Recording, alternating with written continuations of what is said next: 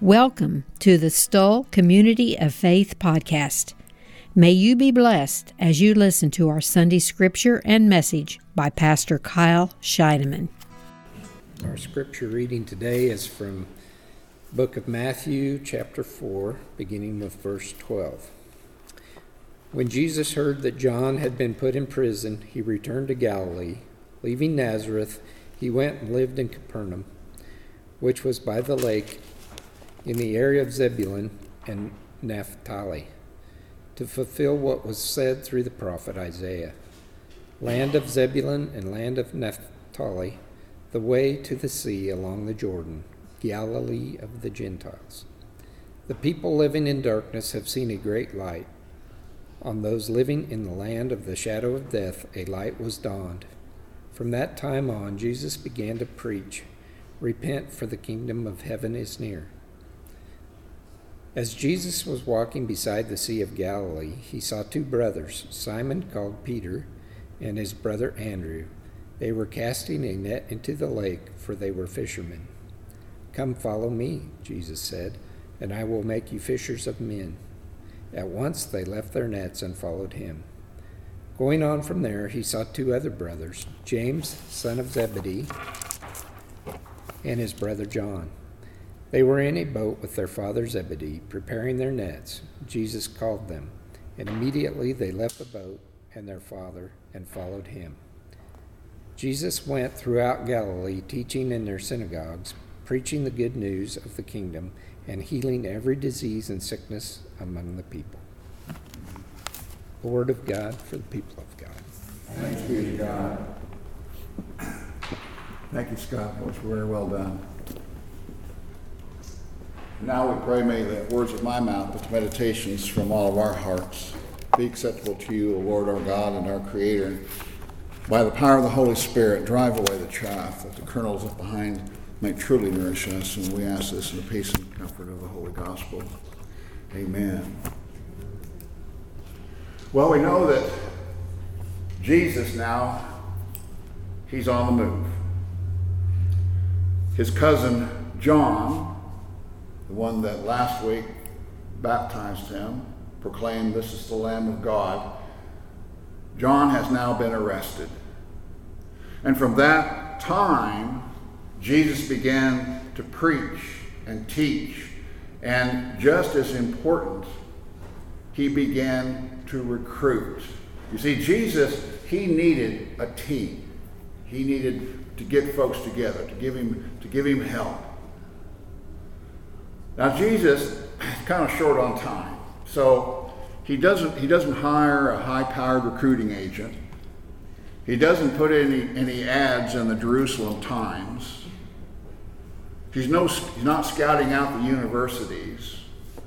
He's not looking for any corporate rating for talent.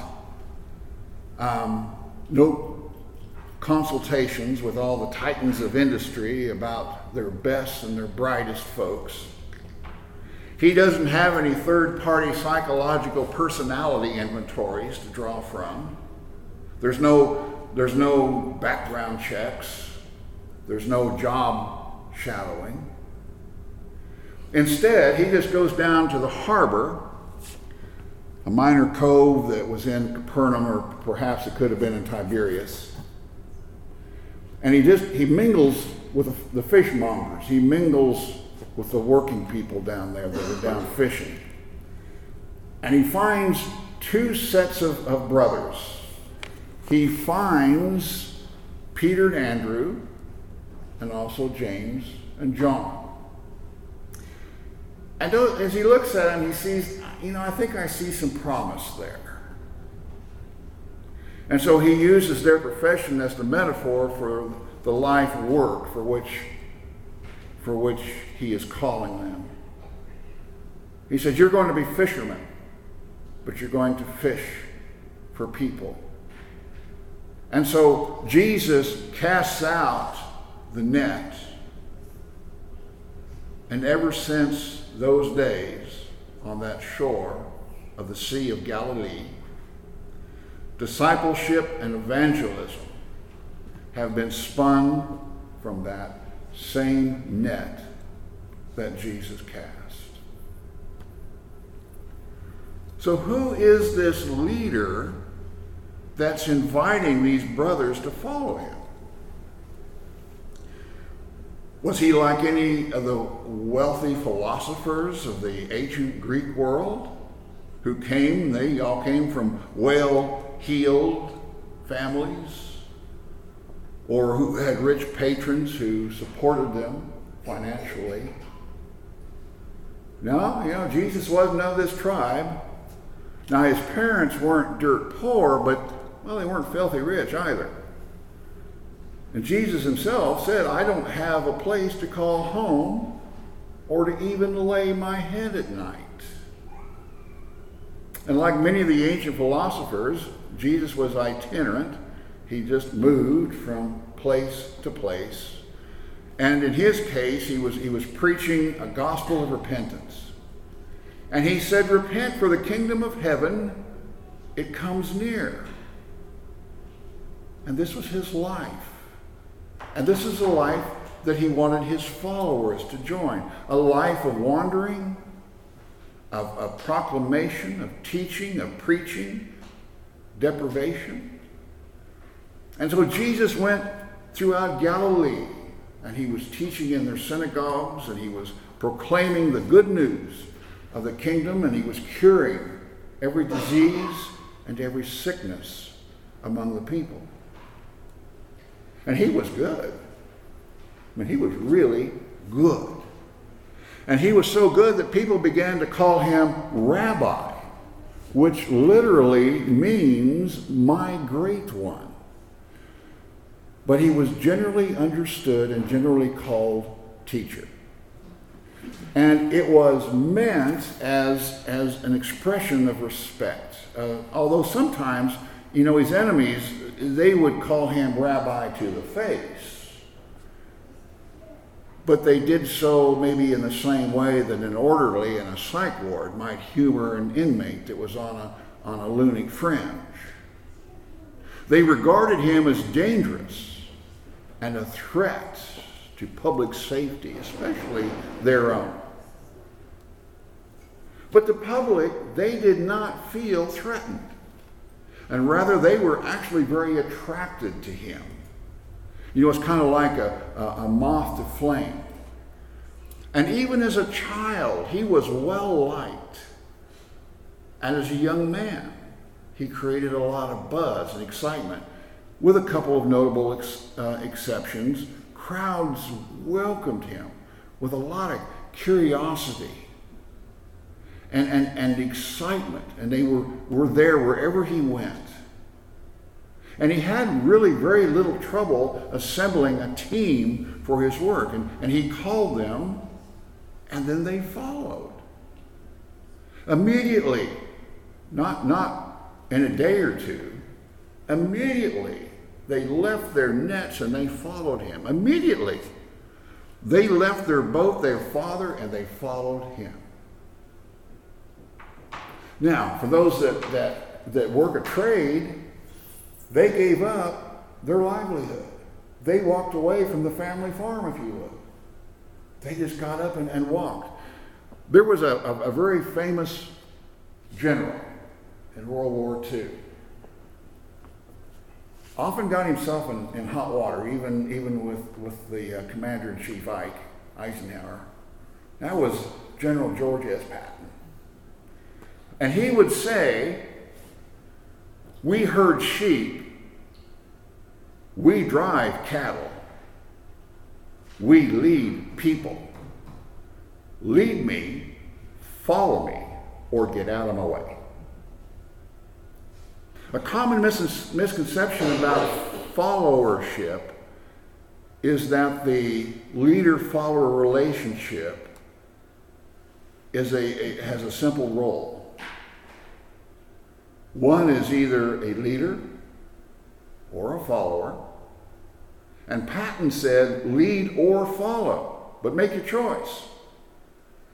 But yet most people are both leaders and also followers. Whether they are one or the other depends on their particular skill set and the mission itself.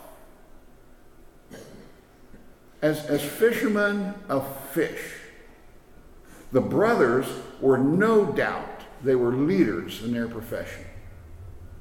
As fishermen of people, they followed Jesus and they learned from him. Most people are comfortable identifying themselves maybe as one or the other.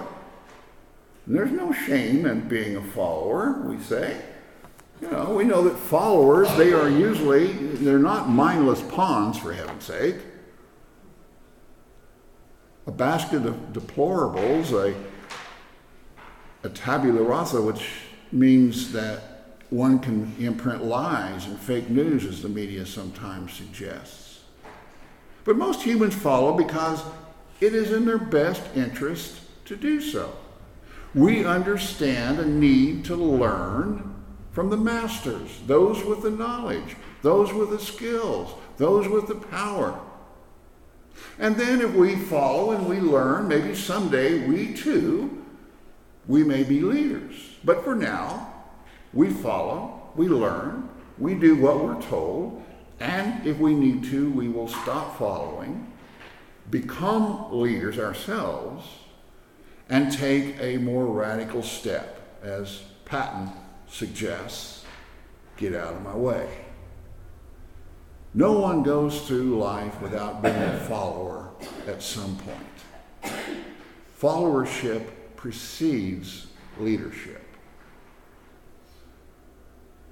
What distinguishes Christians as followers of Jesus is the mission that he embraced and the one for which, as Christians, we have signed up.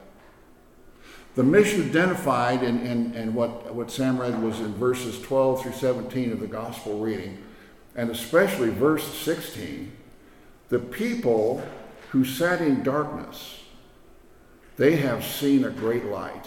And for those who sat in the region and shadow of death, light has dawned. So our mission is to shed light, is to bring light, and is to be the light. And this really shouldn't be too hard because we're all children of light. For once you were darkness, but now in the Lord you are light. Live as children of light, for the fruit of the light is found in all that is good and right and true. Jesus himself, he described himself as being the light of the world. As such, he taught us how to dispel the darkness of despair, replace it with the joy of hope, the gloom of night with the lightness of the early morning dawn,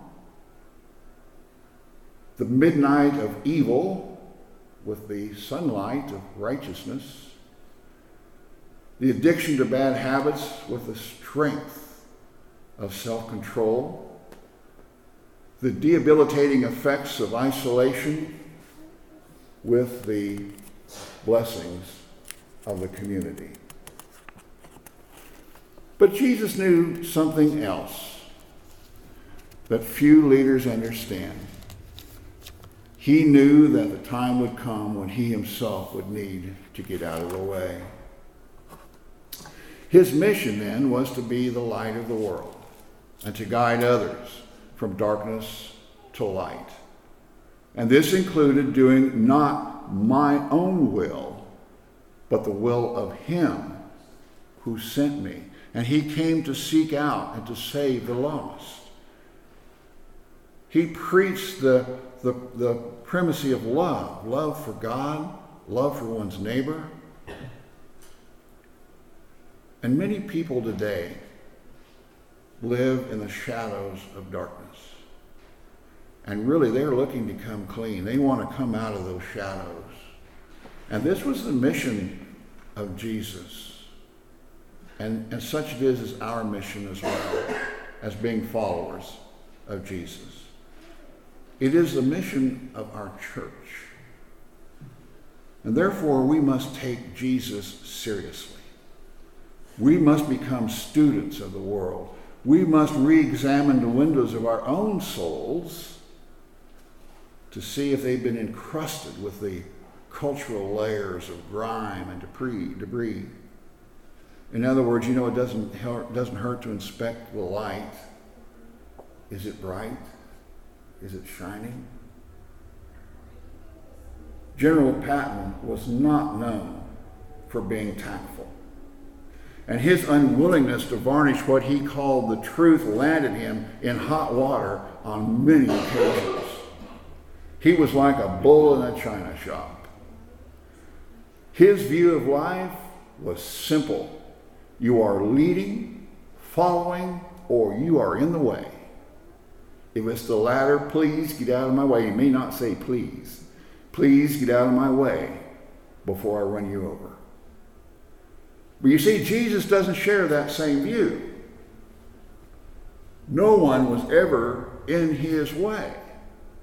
He had time for people. In fact, he had too much time.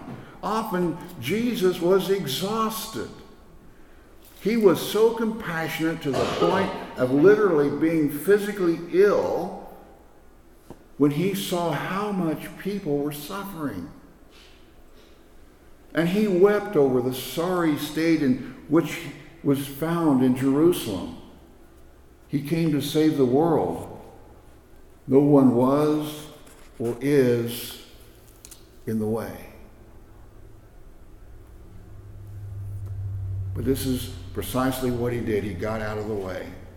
He died. Of course, he did rise again.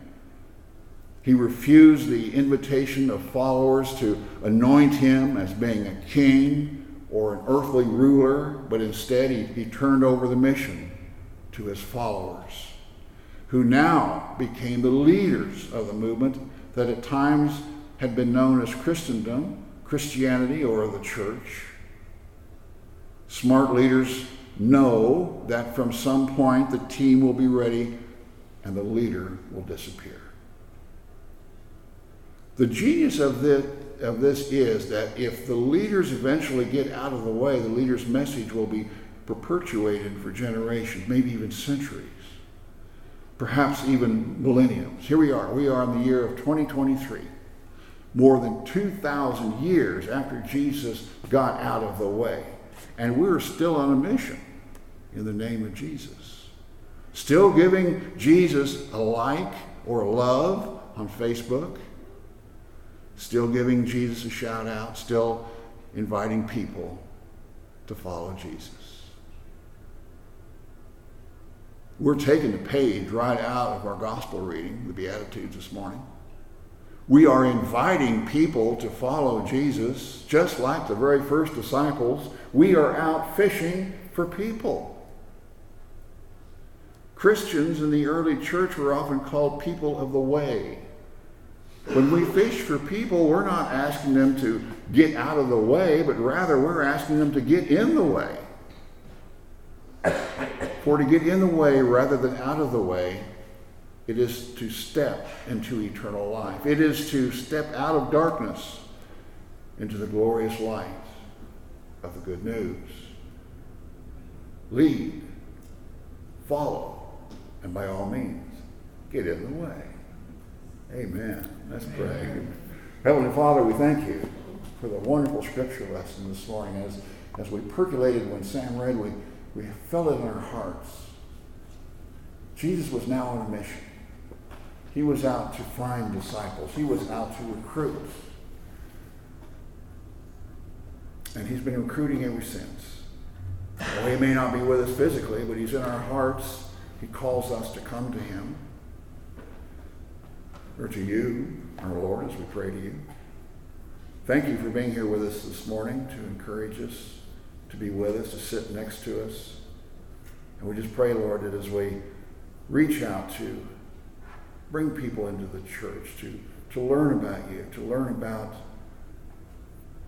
all the wonderful things that you give to us, but most especially to life eternal, where we just pray that as we go out and as we fish, that we will find those that willingly come into our nets and want to join our team. Praise be to God. Amen.